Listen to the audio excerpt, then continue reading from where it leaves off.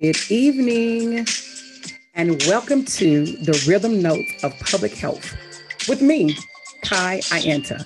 I am the soul of public health. Today, I'm very excited because we're doing our women's series, and today we're going to be talking with Dr. Lori. She's one of our favorite um, Black Pink Advisory Team. Today, we're going to be talking about continuation of the things that we have already talked about. Today, we're going to be talking about yeast infection. So, I'm excited about this women's series. With no further ado, we're going to bring in Dr. Lori and get this thing started.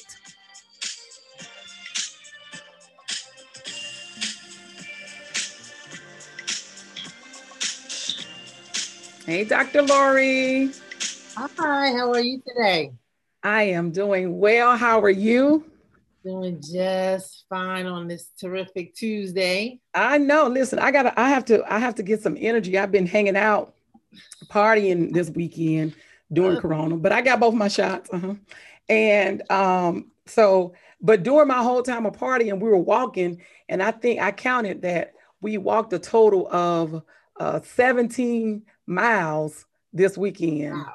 Like we walked, like we were partying, we were drinking, but we were walking. So it was like, yeah. And so, I always say the one thing that I learned this weekend, that when you're drinking and you're walking, then your muscles are fatigued, then you are really, really sore. So I'm really, really sore because we did a lot of walking. So yeah, let me get this energy going and let's get started, because the people just want to know about what they want to know. And today we have a continuation of our vaginal health and sex series. Today we're talking about yeast infection. So we talked about bacterial vaginosis and vaginal dryness, and today we're talking about yeast infection. So Dr. Lori, yes, ma'am, who really needs no introduction. If you listen to the podcast, you know who she is, and she's a part of our advisory team, and she's going to tell you how to reach her and make an appointment. And remind me when we get off, I have an appointment, someone I need you to call that I've talked into getting some pellets. A gentleman. Wonderful. So I'm excited. Wonderful. I'm excited.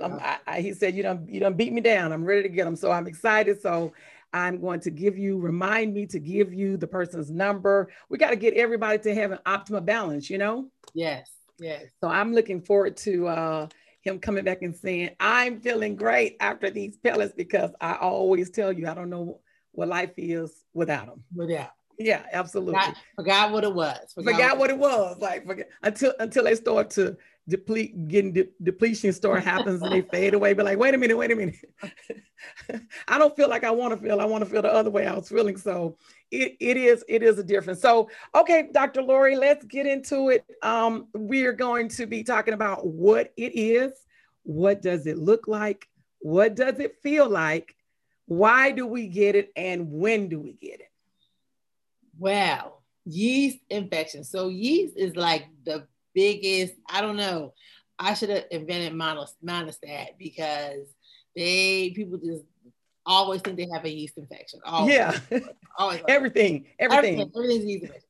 So basically there's always yeast in your body. There's always yeast in the vaginal area. Mm-hmm. A yeast infection is not an actual infection, in that you don't necessarily catch it from someone or somewhere. Mm-hmm. What happens is the delicate balance that's in the body, when it goes one way or the other, and the other bacteria may die off, the yeast get a chance to flourish and overgrow. And then that becomes the yeast, quote unquote, infection. But you don't necessarily catch it from another individual or catch it from a place. It has to do with an imbalance within your body's ecosystem, if you will. Okay. And so you said that we have yeast in our bodies, right? And you said that the infection happens when bad yeast, you said? No, when the other bacteria, it's kind of like you have bacteria and you have yeast, and they're kind of keeping each other in check. So So the most, and I'm jumping ahead, but the most common time to get a yeast infection is after you've been on an antibiotic of some sort. So you get a respiratory infection, a sinus infection, you get a urinary tract infection, you go to the doctor, they give you 7 to 10 days of antibiotics, and then you're taking the antibiotics, and it's clearing up the bad bacteria, it's clearing up whatever's going on, and then a few days later you notice you have a yeast infection, because those bacteria, the antibiotics don't just target the one bacteria that's causing, say, your sinus infection. Okay. It'll wipe out all the bacteria in your body, the good and the bad. And so when those good bacteria are gone, that allows the yeast to kind of just overgo and flourish and grow unchecked. And therefore, that's when the yeast infection happens. And so what are some other things while we're talking about what's causing it? What are some other things that may cause the yeast infection? You were saying that when the body becomes imbalanced, what are some things that will cause the body to become imbalanced? Well, one of the other main things is too much sugar, actually. Diabetic women tend to have a problem with regular yeast infections. Yeast thrive on sugar. If you to make it say that part again. Say for the people in the back who don't have for the people who don't have their hearing devices up loud, their radio up loud. Please say that part again, please, Dr. What I said was yeast thrive on sugar. Yeast thrives on sugar. So the higher the sugar content in your blood, in your body, the more yeast you'll have in your body. So a sign of that my diabetic patients are not taking their medicine as prescribed and not controlling their blood sugars is I'll begin to get calls from them about their frequent yeast infections because the sugar in their bodies is so high that the yeast begin to thrive and overgrow on a regular basis. Okay. And so I'm just going to stay there right there on that yeast thrive on sugar part, because it's so very important, because, most things that we eat is sugar, right? Correct. We may not be aware of that we're eating sugar. And when we eat things in abundance, right, then we have this potential of we may get a yeast infection because yeast thrive on sugar, right? And which brings me to sugar is an alcohol, right? Right. So if you overindulge and you're not drinking no water. Ain't no water. Yeah, and you're not drinking any water. Let's throw that in, because water, what does water do for the yeast, Dr. Lori? Well, water dilutes the blood. Water is always diluting the blood, making the blood flow better. And so the water is always keeping you more in balance and flushing out, diluting the sugar, right? And helping it push through the kidneys better and faster, helping it go to where it needs to go better and faster. And then it dilutes the yeast out, so you don't necessarily have the yeast infection. Right. Okay. That's important to know, because we're always talking about you need to drink more water. And here's another reason. We talked about before the importance of drinking water with bacteria vaginosis, right? Or the BV. Dr. Burst talked about the importance of drinking water with vaginal dryness, right? And now we're saying it again, that it's important with yeast to drink water, right, to dilute, right, the yeast, so it can pass on through. So drink water. So when doctors say how much water you're drinking, they're really, I don't think we stress that enough, right? The importance of drinking water. I think people relate water to working out. I'm working out, I'm going to lose weight, I need to drink water, right? Right. Even if you're 300 pounds. Oh, when they want to lose weight, right? So, but every day, even if you're 300 pounds, if you're 190 pounds, if you 85 pounds, you need to be drinking water so your body can function properly. Correct. And filtering, talking about your kidneys, filtering everything through, and your liver, water pushes everything through. It makes it flow more. And I always tell women a good indication to see how much water you're drinking is when you urinate, go to the bathroom. It shouldn't be a bright yellow color. If it's a bright yellow or a dark yellow, you don't have enough water in your body. You don't have enough water in your body. Drink more. And you know what? I literally always pay attention to. I'm like, oh, you need to drink some water. You know what I mean? So because it does, your body will tell you what's wrong if you just listen and or pay attention. Hence is why we're saying, what is it? And Dr. Lori, what does it look like? Okay, so what a yeast infection looks like. So if there's any women out here who have ever had a yeast infection, you know what it feels like. It itches. It itches. It itches. It itches. Like it itches. It just itches. You just want to scratch. Okay. You will frequently develop a discharge, a thick curd-like discharge, almost cottage cheese in consistency, and there'll be a lot of it. So it won't just be like a little smell. Usually it's a good bit of discharge, and it's thick, not smooth, not creamy, you know, not soft, but a thick curd. Remember, usually I used to eat cottage cheese when you want to go on a diet. Everybody eat cottage cheese, and that's what the discharge of a yeast infection looks like. It's small little curds, and that is, and again, it's very, very itchy to the point where it's very irritated and burny. But the key thing with that is the itch. Okay, so you know, I know we're talking about yeast, but you said what it looks like. You said it's not smooth, it's not creamy, and it's not thick. Because what's smooth, what's creamy, and what's thick? Because when you said that, I know that you had something else in mind that actually is smooth, creamy, and thick.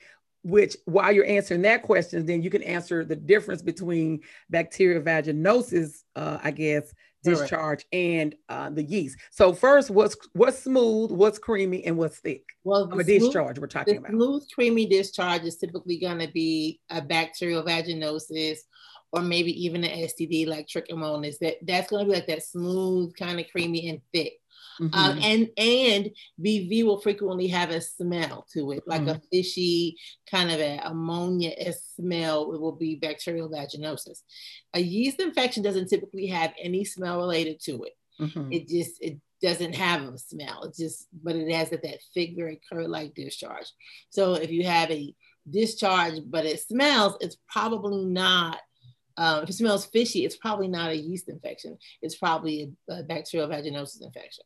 Because does yeast have a smell? Yeast does not have a smell. It doesn't have a smell. It does not have a smell. Okay. So if there's an odor, it's probably not yeast. Correct. Which goes back to what you said before. You wish you had invented Monistat, because everybody thinks every discharge is yeast infection, and they're going to get Monistat, which is over-the-counter synthetic that treats yeast infection. Okay. And you know, if you put some kind of cream in there, it might do something, but it doesn't yeast, like again, yeast does not have an odor attached to it. Particularly not a fishy odor. So why do you think it is that when people have a yeast infection, they always think it's or if they have bacterial vaginosis, if they have STD, they always go back to, I have a yeast infection. Why do you think that is? I think it's just popular, like pop culture. Like that's like a thing that people talk about all the time. Or if you wear your pants too tight, you'll get a yeast infection. If you do this or that, you get a yeast infection. If you do this or that. So I think it's just in people's heads that when there's an irritation or some kind of, you know, bothersome in the vaginal area, oh, it's a yeast infection. Whether or not they really understand what a yeast infection is. It is a woman, again, unless you're diabetic and you're out of control, or maybe some other, I think those are the two main things. Or like really now, I have had people with really poor diets, like high sugar. Eat lots of candy, you know, drink lots of soda, sugar, no water. They may be prone to yeast infections, but it's not typical for a woman to get a yeast infection all of the time, or every month or every other month. If you think you're getting that every other month, you need to kind of go get checked out and see what's happening and see what's really going on. That is happening to you. So bacterial vaginosis, which we talked about before, does or does not itch? It does not itch. It does not itch. It is an irritation, maybe a little bit of a burning, but it's not an actual itch. It's not an actual itch. Okay. So as we're learning the difference between these two, make sure that you're taking mental note so you will know, and or go to your OBGYN. You don't have to self-diagnose. That's not really what Google was intended for, right? It was really for a point of reference, if you will, not to self-diagnose, right? What happens, Dr. Lori, if someone does not treat their yeast infection? What's the worst that can happen? I mean, it's going to just continue. It can continue, and it can go externally. It can go, into the creases around the vaginal area. It can kind of go in those. I see sometimes in older women who may have issues with wetness or incontinence. They may get yeast kind of in the creases of their thighs and things like of that nature. So usually if it's unchecked for a long time, it will just travel, but that's in the more severe cases. And so now earlier you talked about the pop culture and yeast, right? And you said that it's because they equate everything to yeast if you wear tight jeans. Now I heard that in college, right? No. I heard it in high school, because I went to white school, and white girls tend to wear their jeans really, really tight. And so some of the older Black girls used to say they're gonna get a yeast infection. I didn't really know a lot about it then. And, but I took it on to college, and everybody else took it to college too. And that was a thing, like, don't wear tight jeans because you'll get a yeast. Is that the truth, or is that a myth, Dr. Lori? Well, okay. So it's the whale part for me. It's yeast will also grow like in yeast, like warm, dark, sweet environments, right? But I think the theory behind the tight jeans is that and again, a lot of times certain populations of young ladies don't wear underwear as much either. So you're talking about moisture in a dark place, enclosed, no airflow, etc.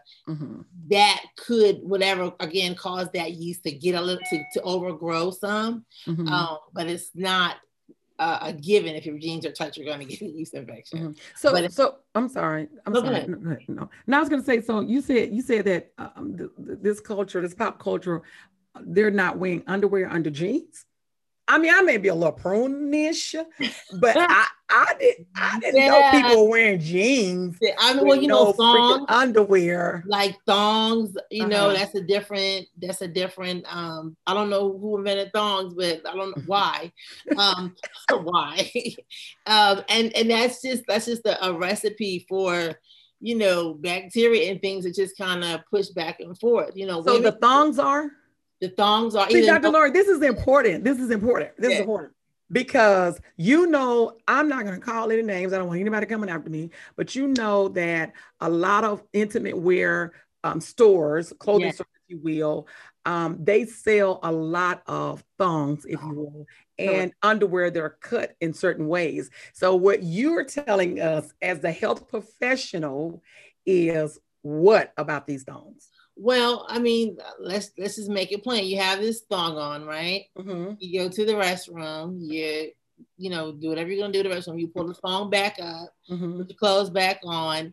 The thong is in a very dark, tight place. I'm sorry about the train going by. A dark, tight place with you and your vaginal area and your secretions, and it's all kind of just get in there together. And you put these tight jeans on, and it's just dark and it's warm and it's moist, and it's just a recipe for microbes to want to overgrow in that space. So, and then if you're prone to anything like that, for most women, the anal opening and the vaginal opening is only about this far apart. That's maybe 1.5 inches at the most. So but you said for most women, you said for most women. I mean, I'm not trying to dot your I's and cross your T's. I'm just trying to make sure that I understand as well as everyone understands what you're saying. When you say most women, you mean all, not all? Like what? Well, every woman's built a little bit different. Some have what that area is called the perineum, and some women have a little bit of longer ones. Some have a very, very short one. Some have very little space between the anus and the vagina. Some have a little bit more, but average is about an inch or inch and a half. Space. Okay. Understood. Okay. So now go back. So with the thongs, so you're saying because it's maybe small or thin. It's a foreign object. Remember, anything that bacteria travel. Almost think of it like it's going on a train. So if you put a path for bacteria and yeast to travel on, it's gonna travel back and forth. So if you have the thong and it's kind of, how they fit within the anal fold in there, and then you have this track that leads straight to the vagina. Understood. There's an easy way for bacteria to go back and forth from the anus to the vagina, and the anus is kind of like all the bacteria, and the vagina shouldn't have any we don't want those bacteria to mix if at all possible. So that has played a role with yeast and BV and all that, but the commonality of a common word is whenever there's a irritation, it's automatically a yeast infection. Go to some Monistat or something and put it in. So Dr. Lori, so women are around here being sexy. Older women, we too want to be sexy and feel that way, but we're not as out, if you will, with it. Right. Our sexuality and feeling sexy as this culture, this pop culture, if you will, is. And so, but when you said that so they're wearing these thongs, right? They're out here thinking, I feel sexy, right? Right. But they're wearing these thongs and they are called, it's an entrapment, right? For bacteria and yeast to travel, right? So you're, and then especially those, like some people wear them sometimes, right? But some people, like they pride themselves as, I only wear thongs. Okay, like, you know what I mean? Right. I don't think, although it may make you feel sexy and it may be your mindset, but wearing them every day, like that's a bit uncomfortable. Like, really, what are you know what I mean? So yeah. And now you're saying, now you're not making the situation better for me. Now you're saying that, hey, not only is these thongs that people think are so sexy, right? Inconvenience and they're causing problems, right? Right. And you have to be careful. So for the women who want to wear thongs, right? They want to wear thongs. What would you suggest as a doctor? We talk about, we always say that we don't want to say stop doing something, because the moment you say stop doing it, people are going to do it, right? They're going to rebel, they're going to do it. So what would be, and then we say to do things in moderation. So what would be a good moderate out of 7 days amount of time to say wear your thongs? If we can give women, because they're going to want to know, they're going to say, okay, well then how many days should I wear these? And before it's like, oh, okay, I need to stop wearing these. I had these on 3 days. And like, what is your recommendation? What is your suggestion? Well, thongs were created for a look in particular clothing, to not have lines, etc. Okay, come on, Dr. Lori, talk about why it came into existence. That's right, educate us. Okay. to not have lines, panty lines and stuff. Yeah. So, and every outfit doesn't require you to not show, like every outfit doesn't have lines that you see through it. Yeah. So I would say, use them as you need to. If you're wearing an outfit that requires you to have that more sexy, more smooth look, then obviously wear it, but not as an everyday, this is my go-to thong. We're out, you're working, you're moving, it's 8, 10, 12 hours a day. Yeah. Use the restroom multiple times. That's just a setup for bacteria to grow in that space that you don't want to grow. Yeah. And because we're going to assume, but it may not be the case. So if a person's going to work, right, and they want to go out there that evening, take a shower, get fresh, and then put your thongs on for a limited time frame, and not like all day long, right? Not an all day long situation, right? So ladies, you heard it. wear your thongs in moderation. Look, moderation. Eat in moderation. Listen, there's always something. Eat in moderation, drink plenty of water, and wear your thongs in moderation, because too much of anything, like your grandmother told you that, too much of anything just isn't good for you. Yeah. And now we're learning too many days of wearing your thongs can lead to, you're wondering why you're so prone to infections and these things. What are you doing? And one of those things is, I wear thongs. I wear thongs all the time. I literally heard people say this a lot. I always wear thongs, right? So that's where, so now we're understanding where the whole tight jeans came from, with the thongs. And our grandmas wore, like I was raised with my grandmother, so I wore granny panties for the longest. Like because that's what she bought, so that's what I wore. Yeah, it was something to that. Yeah, so old people wore those kind of underwear because it was like, listen, in the day when you couldn't just easily get different meds and things, they had to keep that girl situated. They see, stuff. Listen. And side note, it did not stop them from having kids. That's what it is. And you can put the rest with that. Like it did not stop that, right? So that's really for us women. Those underwear and undergarments are really for us. It's really not for our partners, because we're taking that off and they really don't care anyway. They'll take it off anyway. They don't care what color it is. Take it off. Now, women, we're not telling you not to put no self-care into yourself. We're just connecting the dots, right? And when your grandmother told you to wear those granny panties, why do they name them granny panties? Because they were trying to say there's not a good look for you to wear. I'm like, okay. That's what your grandmama wore. Like that's your grandmother wore. Grandmama had in really, truly. That's the only one she had was different. Different white ones. And they were white, and most of them were white, which is something else, right? Yeah. Right. So Dr. Lori, so that, because as we're talking about underwear, they talk about white underwear or the white cotton line versus the silken. The crouch and the satin, and so those things also. Dr. Lori, Dr. Lori, I know you're not a fashion designer, and I know that's not what you do, but you're the doctor and you've seen this stuff and you know what causes this and you know what your patients are doing. So help us to understand. I'm not saying Dr. Lori is now designing underwear, right? Which maybe you should say for Healthy for JJ. Here's the underwear you should be wearing. Some healthy underwear. This is what you should be wearing. So talk about that with the underwear, like what type you should be wearing. We talked about it's not good to wear the thongs and wear them in moderation, and if you're in limited hours, but also what other types of underwear should you be wearing and why? Well, you want at least some cotton in the crotch because it's absorbent.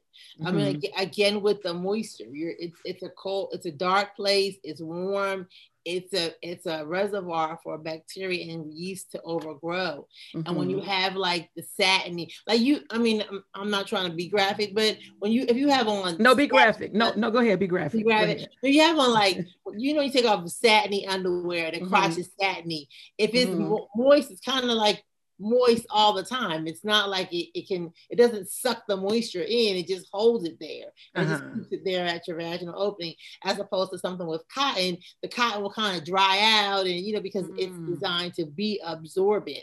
So it's the materials that we make underwear with now, they're cute and they're sexy and they're silky and they're pretty and all those things, but they're not necessarily designed for great vaginal hygiene and great vaginal health because they trap moisture. And you're sitting there 8, 10, 12 hours a day, and the moisture gets trapped in there and you end up having additional issues that you don't necessarily need to have. Dr. Lori, I'm not sure why people don't talk about this, but when you just said great vaginal hygiene, right?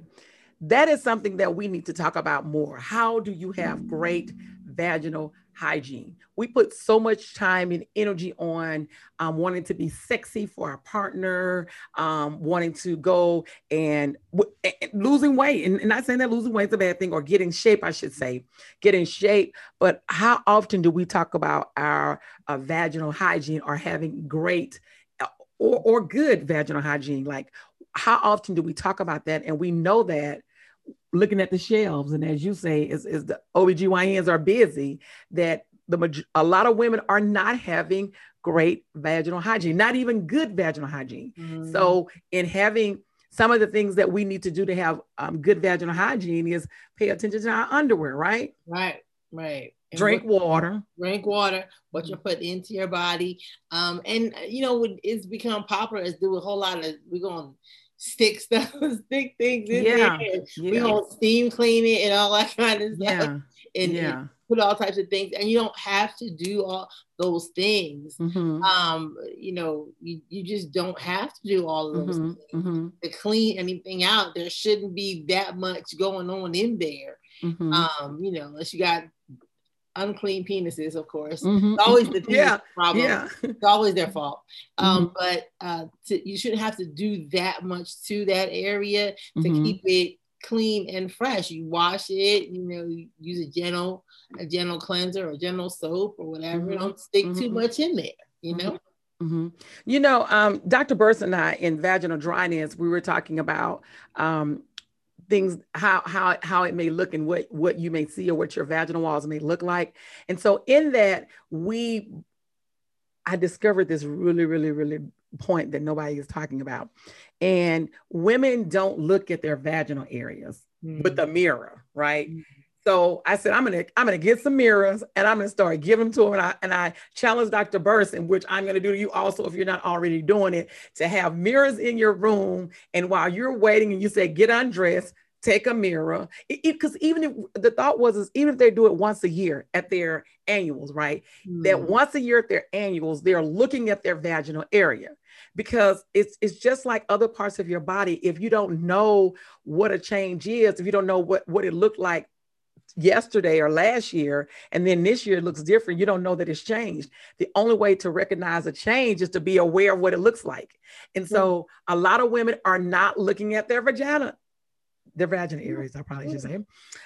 So they're not looking. So we have to start saying, the first step to having great vaginal hygiene is knowing what you look like down there, right? Yeah, exactly. And when something changes, women coming to me all the time. They're like, I look down there and it doesn't look right. And I get quite a few visits that are like that, and they just are unaware, or it looks different than what they've seen before. And I'll go in and tell them it's this or it's that, or you may have something, a prolapse or whatever. But but they come in like something is wrong. The women who are looking but haven't looked consistently. Then if they see something and like Dr. Burns was saying, it's not the most prettiest thing, right, in the world. Beauty is an eye of the beholder, but that was those are her words. That part. Her words. So, she, like you were just saying, though, you have people to come in and say that, I see this, and you're saying, well, that's normal, right? But you have to be able to be aware the same way that the doctors, the same that you say, look at your breast, look in the mirror, look at your breast, look at your body. So you will notice changing. I'm one of those persons. I mean, I'm analytical. I'm always paying attention. I can tell you, I've been out in the sun because I got heat bumps in my chest. I've called you like, I got these bumps in my chest because I didn't see it, because I'm always looking in the mirror. Like, I want to look in the mirror. I want to see what's going on. So I can now tell the doctor, hey, look, I got these bumps in my chest. It's like, have you been out in the sun? How was you exposed? You have these heat bumps. So you have to be aware of what your vaginal area is looking like, because you said great vaginal hygiene. I absolutely love that. I'm stealing that. You're going to hear it again and again, because even this weekend on the trip, the ladies would like try and ask me something, maybe about the pellets or maybe about the podcast topics. And I would be like, now listen, this is going to sober me up because this is work. Now ask me tomorrow, because I don't want to be sobered up. It's a waste of money. So ask me tomorrow, but what I'm saying is that, because the thing is that they felt comfortable enough to ask me the questions, and people shun the topics. And so people don't feel comfortable asking, asking the doctor. They may not even, some people say I go to the doctor all the time and I haven't asked the doctor. Now, why? I don't understand. And right. That's very true. I get people inboxing me, asking me questions. I'm like, well, you talk to her? They're like, well, no. And I'm like, well, talk to them. You know, they know your history. But, you know, it is a problem that we have in our medical community where there is a very large disconnect, unfortunately, between the medical professionals and the patients in many arenas, especially people of color. So that is something that the medical community has to do better on with trying to bridge those gaps and bridge that communication space, because you know, it's people, they're just asking people that, you know, and this is not to sound elitist, but you went to high school and studied marketing and they're asking you how to, you know, what do you use for menopause? Yeah, absolutely. Don't know. And no, absolutely, that person has a better online presence or online following or whatever, as opposed to asking a physician who trained for it. So and there's so much misinformation. I read something recently. Someone, I think she was a hairdresser, wrote this whole long thing about yeast infections, and you know, yeast infections are normal. You get them. Everybody gets them. And I was like, no. And funny enough, my hairstylist, who's also been a patient for years, copied it and said, is any of this true? And sent it to me. And I was like, no, she's wrong. So she said it back. It was like, well, my doctor said, this is wrong. No, So no, Dr. Lori, you're absolutely correct about that. And you know, that's funny. In my mind, I was thinking, I wonder if it's the same thing I saw, but I was actually on a live on Facebook, and there was a conversation between a hairstylist, was two hairstylists, and they were literally talking about yeast on your scalp and things that you put on your scalp will cause the yeast on your scalp, and they are also cause vaginal yeast infection. And I was like, okay, I'm not going to say anything, but that just don't sound right. And I hate when people give out this rhetoric, because it makes it harder for people to understand and educate themselves, because they have all this back information that's really not important or is not the truth. Just like you said, they're saying, like, stop saying things. Listen, I say I'm a health educator because I want to take out the intimidation of people going to the doctor and asking their doctors questions. I want to make sure that they're understanding things, right? But I am not on here while I have a vast knowledge of a lot of different subject matters. It is important for me to have a professional on here that do this all the time, you know, even in their sleep. Like you said, I catch babies. Like, you catch babies and you help women have great vaginal hygiene. See, I just you heard me. And so, I take out big nasty fibroids. Fibroids. You take out big nasty fibroids, right? Which people on social media are saying they have a cure for it, right? So they're trying to help you not take them out, Dr. Lori. Good luck. Let me know how it goes, right? Well, you know, that's a whole other show. A whole other show. The fibroids topic. But just to go back for a quick second, you can get yeast on other parts of your body. Correct. You can get yeast on your skin. Sometimes, especially my ladies who are heavy set, often will get yeast in the fold underneath their breasts. Sometimes it will look red. It will be itchy, like it's like I said, yeast is itchy. So it's on the itch, it'll be red. There may be small bumps, and it'll be itchy. Sometimes the skin will be broken, and they'll say, "I have this rash." And they'll pull their breast up, and it'll be red up under there. And I'm like, "Okay, you have some skin yeast." But again, typically obese, typically diabetic, typically you know, poor diet, etc. They will also get that red area again in between the folds of the thigh, between the thigh crease. I'll see it there as well. Same person, obese or older with incontinence issues or diabetic. That is not the same one in your vagina. You could have some in your vagina. That was going to be my question. It's not, and not the same. And it's not the same. It may not even be the same species of yeast. I'm even gonna go down that path. Of the Candida family, which is yeast, is the proper name is Candida, and there's different types of Candida as well. But that's not to say it's not going to travel from up under your breast into your vagina. That's not how it works. That's not how it's going to happen. But people hear that and make a relationship that isn't necessarily there, probably just to trying to get a handle on their own understanding. Yeah, but frequently make relationships that don't exist. And so the yeast that's on your scalp is not the same yeast. Correct. And if you have yeast on your scalp, it doesn't mean you're going to have a vaginal yeast infection. Correct. One more time. Can you say that, Doc? Because I'm not the doctor, right? Right. Dr. Lori, could you say that part? Because people are literally out here saying that. Like you said, you heard it. I heard it from two different people. So we have these stylists that want to be, I'm the new educated stylist out here, and they can't educate in their profession, right?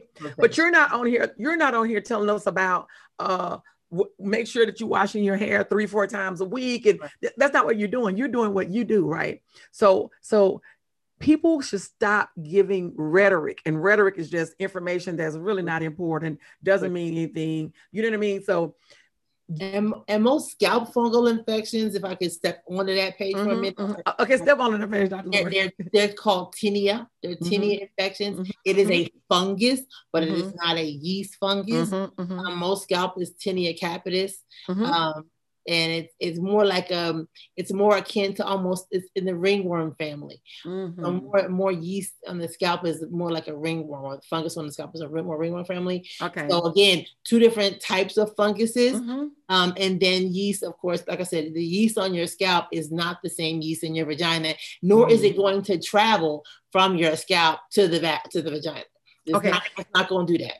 Okay. And so the fungus, when you say the fungus, you use the word fungus instead of yeast. Why did you do that? I use fungus because yeast is under the category of fungus. Okay. So yeast is a type of a fungus. Okay. But there's more than one type of fungus. Okay. Understood. So the yeast in your vagina area, does that fall under fungus also? It does. Okay. All right. Okay. Understood. Okay. I'm with you.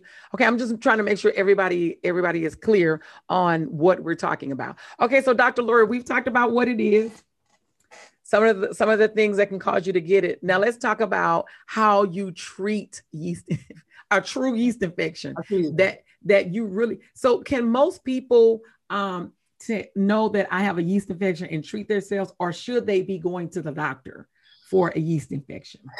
Okay. If you think you have the $1 million question, the $1 million question.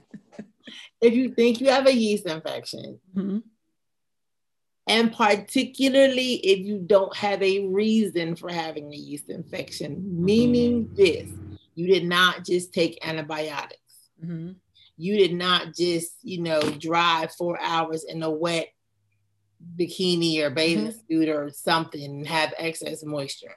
You are not diabetic, and you have a yeast infection more than even once a year, you really need to go get checked out. There are other causes of vaginal irritation and itching and discharge that are not yeast that you could be falsely treating, and you're usually misdiagnosing yourself. Okay. So you heard that. Dr. Lori Johnson said, go to the doctor. Correct. If you're having more than one yeast infection in a year, there's 365 days. Right. If you have one in winter, then have one in summer. At that summer one, you should go to the doctor, right? You should. Again, unless you have some identifiable causes. If you have all types of things, I took it, and frequently, even when I give out UTI medication, I'll say, well, here it's common to get yeast infection after you're having this UTI. Go ahead, I'm gonna give you this pill, and you can have it in case you need it. The yeast infection regimen, there's a pill called fluconazole, or diflucan is the brand name, been around for years. And typically that it's a 1 pill treatment, take it and it will clear up the problem and life kind of goes on, as it were. There are also ones that are used by cream applicator that you can use. There's various brands. They all all do about the same thing. The Monistat is the over-the-counter preparation. Mm-hmm. Then there's Turkana. There's different ones, and they're somewhat vaginal, for the synthetic treatment of yeast infection. Mm-hmm. So now let's talk about natural treatments, because everybody is into natural everything, or so they think, right? And I do like to, if there is a treatment natural, to talk about it, right? But sometimes there isn't, and sometimes we're doing things that's just not working, right? Mm-hmm. So let me talk about douching again. One of the things that we talked about before is that douching isn't as popular because it's now at the bottom of the shelf. Mm-hmm. Dr. Burris had mentioned that it's not as popular as it was, and that's why I was telling her when you had me to go look at the pads for incontinence. Mm-hmm. That when I looked, I saw that the douching products were on the bottom shelf, right? Mm-hmm. And she says because a lot of people are not douching as often as they used to, right? So, but people do douche, if you will, to call themselves treating yeast. Mm-hmm. Not to my knowledge will a douche clean a yeast infection. It will clean some of the discharge out, but the yeast will typically come right back. Mm-hmm. It may relieve the symptoms for a time, though. Mm-hmm. So sometimes people will get symptom relief and treatment confused. Okay. Relieve a symptom, but not necessarily treat the issue. Oh, I like that. I like that, Dr. Lori. You said sometimes people get symptom relief and treatment confused, right? Because they feel better in the moment. Correct. But it doesn't mean it's gone away. Dr. Lori, that was good. That people really need to know that. Don't confuse symptom relief with treatment. That's right. Because you're like, I feel better, it must be gone. And then it's not. And you're like, oh, and it comes back. And then you're like, so you're going to go back and forth with it. With yeast, so we use sometimes for chronic yeast, people have problems with it because of various reasons. Those are typically metabolic again. Sometimes boric acid ovules will help with the treatment of yeast. When I see someone who has chronic yeast infections, we try to go down the line. Okay, what things can we talk about? What things can we go into, dietary, drinking water, what kind of sugar you bathe, this and that. We check your A1C, we check we're going down the list of why is this happening on a regular basis. Do you have any immune? I didn't mention that before. Any autoimmune diseases? One of the things we used to see back in the 90s, when AIDS was newer, people would present with yeast in the mouth called thrush. Correct. Right? And so that was like, thrush, that might be, HIV, it might be. So, again, anytime the immune system is compromised for other reasons, if I see someone who's having chronic issues with these, we try to just look and see what else is happening across the board as to why we having it. Now, interesting tidbit, in husbands who have diabetes and they're not controlling it well, sometimes because of the sweetness of the semen, the woman will get a yeast infection. I've seen that happen. I know that's a lot, right? It's okay. No. Let me just be clear. Only because you use the word sweetness. I just gotta have clarity because you use the word sweetness, because sweetness is adhered to taste, right? So when you well, the sugar content of the semen. So we'll change it. We'll say the sugar content. Okay. No. But let's just go back to that. They may get a yeast infection because from vaginal or from oral. Vaginal. No, vaginal. Okay. Yeah, because if the semen is high in sugar content, the yeast in the woman's body will respond to that sugar that was in the semen. So is that rare? Dr. Johnson, is that rare that happens with diabetic husbands is our partners. We're gonna partners. Not as rare as you would think. Actually, it's kind of one of those things when we're trying to run down that process of elimination, and I'll say, "Well, what about your husband?" And she goes, "Oh, well, he is diabetic," and I'd be like, "Okay, ding, that's what it is." And they go, "Really?" Yeah, Dr. Lori, that's important because we are having a higher percentile of Black men that are diabetic, right? And correct. So women need to understand that if they are and it's uncontrollable, they don't have it under control, right? Because if they have it under control, then they're fine. Just as if so if it's not under control, then they may pass on or interrupt your vaginal flow or bacteria or yeast that you have, and then the yeast infection happens, right? That's correct. So that's why you need to go to the doctor to let the doctor know. You got to let the doctor, hey, listen, nobody knows you better than yourself, right? And the doctor does not live with you. So the doctor can only give you information based on what they tell you, what you see, right? So that's why the doctors ask all those questions, and nobody ever wants to fill out those questionnaires like, oh my gosh, some more paperwork. Yeah, we don't, and we're not judging you. We're not asking you to judge you. We're not asking you. We don't care how many partners you had. We just want to know, do we test for how many diseases we test for? We're not judging you. We're not asking questions to hide it, so you can hide it. We need to give you the best answer for what you have going on and get you a solution. Because, sometimes you go back and forth with a patient, you're trying to figure it out. And then like 3 visits in, they're like, well, because so-and-so. I'm like, why don't you say that the first day? This is what the problem is. And it gives a whole different pathway. Yeah. And so Dr. Lori, and this is a sidebar conversation, but it's very important.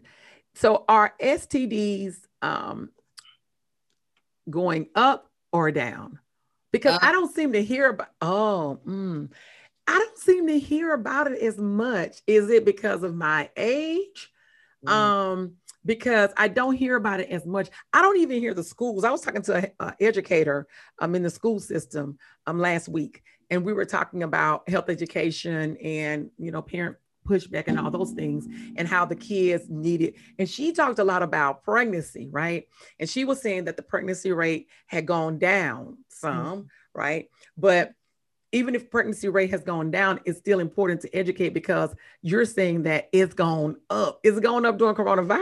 You've noticed, or just overall? It's the pregnancy rate or STD rate? STDs.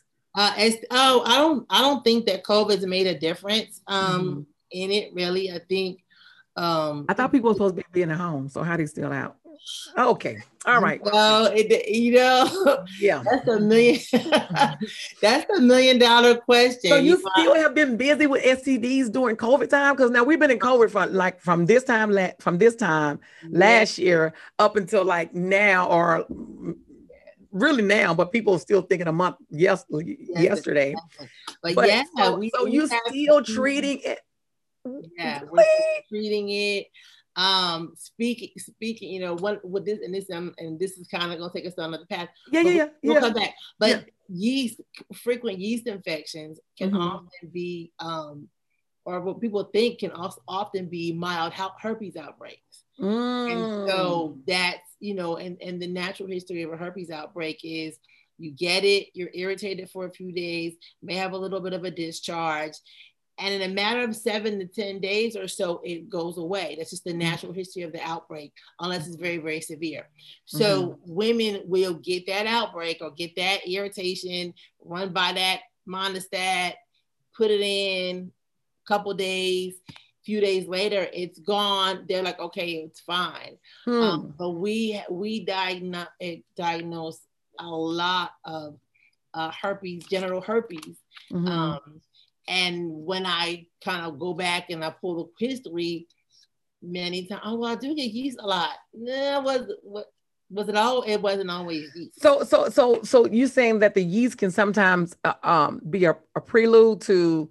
No, I'm saying it's two separate things. It's two separate things. People think it's always a yeast infection. But what I'm saying is that, but what you just described is that it sometimes is connected because they've had reoccurring yeast infection, and sometimes you see that it's herpes, general herpes. They think it's reoccurring yeast. Oh, understood. Oh, understood. Okay, they think that is. Oh, they think that, but it's actually you have herpes. Correct. Oh, okay. Okay, understood. Yeah, no, yeah. Dr. Lori, listen, in having great vaginal hygiene, there's a lot to talk about, right? We're doing this series of sexual health in women, and but there are a lot of topics that we can talk about that women just don't know. And I know these topics that we've talked about, it will bring on questions for people. And so some of the, what are the biggest takeaways, Dr. Lori, that you want us to remember about yeast infections? Other than go to the doctor. I'll say that part. Go see the doctor. Go see your doctor and be diagnosed for sure. Yeah. To make sure what's really going on with you. Avoid the urge to self-treat. Mm-hmm. Drink plenty of water. Remember, most the vagina will be a reflection of what's going on internally. So whatever you're putting in, drink lots of water. Keep everything flowing well.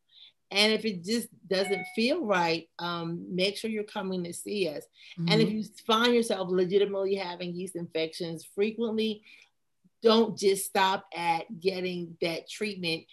Go to the doctor again and get worked up for what could be causing those issues. Because it could be something more serious like early diabetes, pre-diabetes, immune disorders, something like that that's making you prone to that.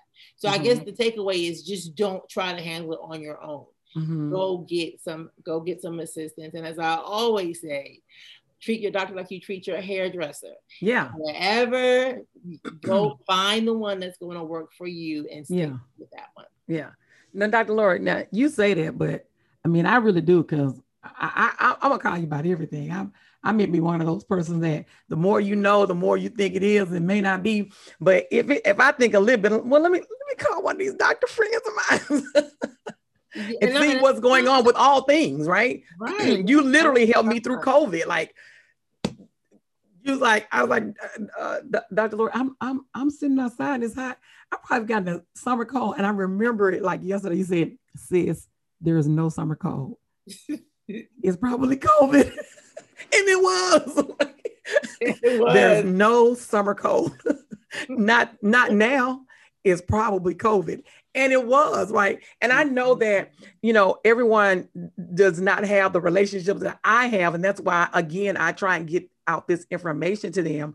But just thank you for even just being willing to, I keep saying this because this really and truly is the truth.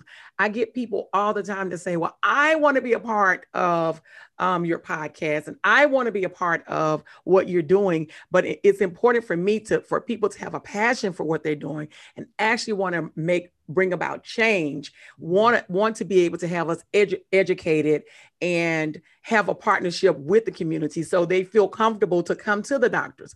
And everyone doesn't have that thought process in mind. They just, let me get on here, let me advertise. And so thank you so much for allowing me. I literally wear you out. I probably wear you out the most, but thank you so very much. I mean, I really appreciate your smartness. I mean, I really do. I appreciate your smartness and willing to educate people that look like us, Afro descendants, about things that we need to know and not just have rhetoric, but actually have factual information. So I know I talk about Dr. Lori all the time, and I say she's my favorite, but I'm like my Aunt Nia. Everybody's my favorite. Aunt Nia say, "You're my favorite." Whoever's around at the time, Aunt Nia say, "You're my favorite niece." I'm really your favorite. Dr. Lori, you're my favorite today. I won't tell nobody. You're not gonna get me beat up. But what I want you to know is, how do people come to see you, okay? Because Dr. Lori is going to give it to you straight, no chaser, as you see on here. And she's going to stop doing things and go to the doctor, right? Yes. If you don't have insurance, let us help you try to get some insurance. Or just pay cash. I was about to say, it's not going to cost as much as that weave. And I'm not telling people not to get weave. I'm not judging on their look and their appearance. But what I'm saying is not going to cost that much. Go to the doctor and pay, because you pay for what you get, like you pay for what you eat. And also you pay for what you need to have great vaginal hygiene. So Dr. Lori, tell the people, thank you for that. Thank you for that phrase, Dr. Lori, that you're going to hear a lot. But tell everyone how to get in contact with you or how to schedule a visit. Are you taking new patients, Dr. Lori? We take new patients all the time. People, a lot of doctors are not taking new patients. They'll tell you in a minute, I'm not taking new patients. I know we see people, they find me, they Google search me, they page me, beat me. We're at I'm the owner of Just For You Women's Healthcare. We're in Locust Grove, Georgia, which is just 30 minutes or 20 minutes south of Atlanta. We are located in Locust Grove. Our number is 678-814-4700. And you can follow me on Instagram, Twitter, Facebook at Dr. Lori J, Dr. Lorie.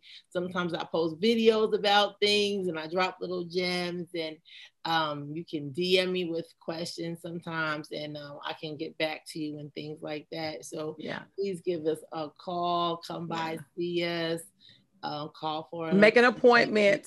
Make an appointment. Did you get a number? Did you give your phone number? Can you give your phone number, please? I did. You get 678-814-4700.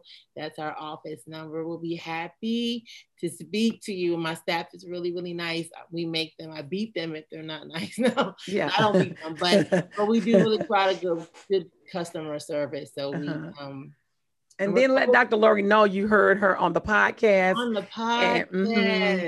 And you really want to have great vaginal hygiene. So you're starting with going to, and it's important that you go to a doctor that you trust, right?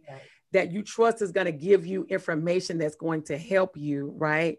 And that you trust is going to help you understand and you not be intimidated. And like you said, something very important. You said, we don't judge, right? Never judge you, just coming in, trying to figure out what's going on and trying to help you out. And a lot of doctors aren't doing, they're missing things. I don't know what that's about, but some doctors aren't doing some things they used to do, and they're missing things. I see people all the time I'm like, what's this? And they're like, oh, I don't know. So, just come by and see us. And so you can get a thorough exam. We'll chat a little bit. We'll have a little fun. You can see my face. I have my mask on when you come to see me because it's COVID. But if you're looking for another doctor or looking for a good doctor, come by and see us, and we'll be glad to take care of you. Thank you, Dr. Lori. As always, this has been a great show. I mean, listen, I say I'm a forever learner, but I like educating people, and I like even making, I always say, if you can just change one person, you really literally changed a million, right? Because another person is going to tell another person is going to tell another person. But I know that people are talking about what we're doing, and they're excited about the entire series. Like literally people keep coming to me like, oh, I want to do this. I want to do this. They're excited. So I'm excited that we're able to educate them in this vaginal health and sex series. So you'll see Dr. Lori back, because she gives it to you straight with no chaser. So, and although we need everyone else, we need the different personalities. I love that Dr. Lori gives it to you straight with no chaser. Although Dr. Burst will tell you last weekend, she made me blush. I could not get myself back together. She was so funny last weekend, and she made me blush so hard. Dr. Lori, I can't wait till you see it. Literally, I said if I was pale, I would have been literally just red in the face. She was really very comical last weekend. So I was like, okay, Dr. Burst, enough is enough. Like, I got to get off here with you. I got to get myself together to just even end the show. I was having a hard time, but I really enjoy the energy energy that that you ladies, you doctors bring to the show to help us educate, because we know that if we're going to be speaking in a mundane, boring tone, nobody is going to want to learn, nor would they listen. So that's why it's important for us to be engaging and acting more of having a conversation than giving out medical jargon, if you will.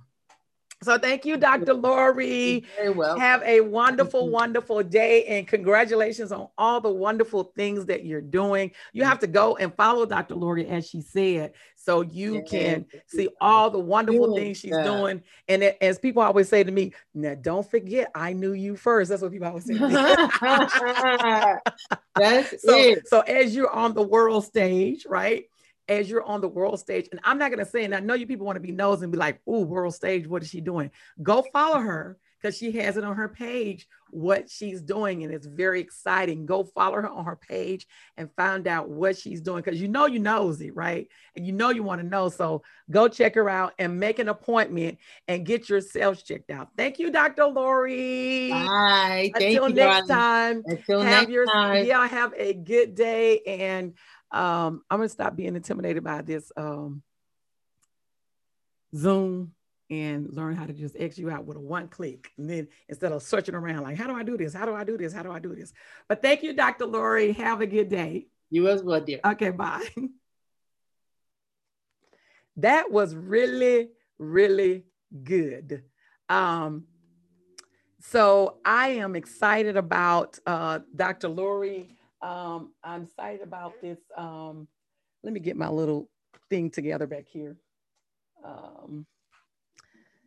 I'm excited about our artist for today. If I can just get it to play. Let's see what's going on with our music here. Technical difficulties. Let's see what's going on.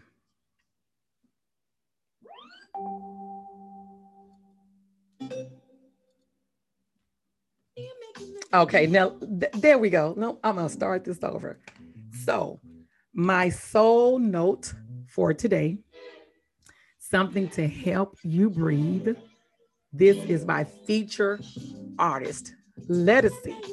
And from her Let Love Rule album, as you see it here over my shoulder, How Are You Gonna Add to Me is one of my favorite songs. It was my New Year's song when I turned 53/35. How are you going to add to me? Because I only want positive energy around me. I only want things that's going to be uplifting, help me be in good health. So Lettucey is actually our soul note artist for today. Remember that if you want to get this album and all of her album, this isn't the current album. It's just one of my favorite ones, Let Love Rule. You can go to Lettucey's website at lettucey.com and check out her music. Lettucey is an independent artist, and I want to make sure that I'm featuring independent artists because they're doing it all themselves. So go check out Lettucey. Go check out How Are You Going to Add to Me. She is our Soul Note feature artist. Well, it's been fun. I have enjoyed this entire segment on yeast infection. I want you to remember a few things, as I always say. Number one, we repeat what we don't repair. You heard what I said. We repeat what we don't repair.